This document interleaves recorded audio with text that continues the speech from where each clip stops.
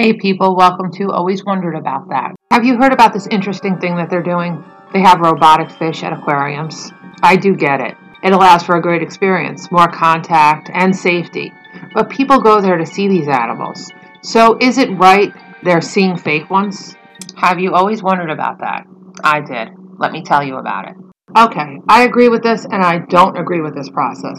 I agree because there is an issue with animals and abuse at these places. I don't agree because those places are people's only exposure to those types of animals. And it doesn't seem right they're fake when you get to actually see them. That being said, I do understand why they're doing it. I wouldn't want to go there to see a fake animal. There's no real way to tell, though, that they're fake. They have been tested on audiences and no one knew the difference. They do look realistic and people can get near them safely. Knowing this, it may make more people want to go there for that reason, because they are fake and because it is safe. The whale on Free Willy was a robot. The shark in Deep Blue Sea was a robot. Flipper was a robot. Everyone knows there's a lot of issues with animals in captivity. Small tanks, abuse, danger to the trainers. Then there was that whale in Florida that killed those 3 people. If you remember Free Willy, the dorsal fin was hunched over. That was due to captivity and a small tank and a 6-foot dorsal fin. A robotic animal wouldn't have those issues. It can stay in a small tank.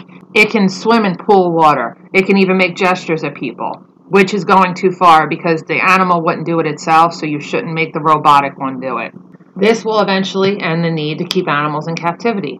But what about the animals they already have now? The ones who don't know how to live, hunt, and take care of themselves. Where do they go? Otherwise, it'll allow people to swim with sharks, killer whales, and dolphins safely.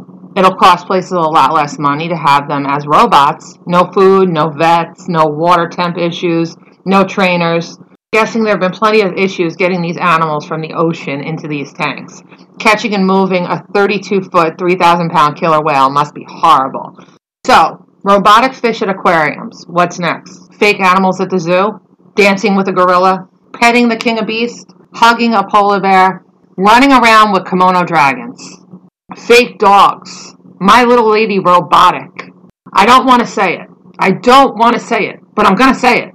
Is this a way to make animals obsolete? Think about it. The white rhino is extinct. Well, a robotic one will never go extinct. No more endangered species or on the protection list. No more hunters, no more poachers. How many people are killed in car accidents from deer, moose? How many attacks are there a year from wild animals on people? There'll be no more of that. That could be the end game here. But I ask you, what happens to the real counterparts when they're replaced by robots? Well, anyway, now you know one thing you've always wondered about. Hope you come back for more. Talk to you soon. Bye.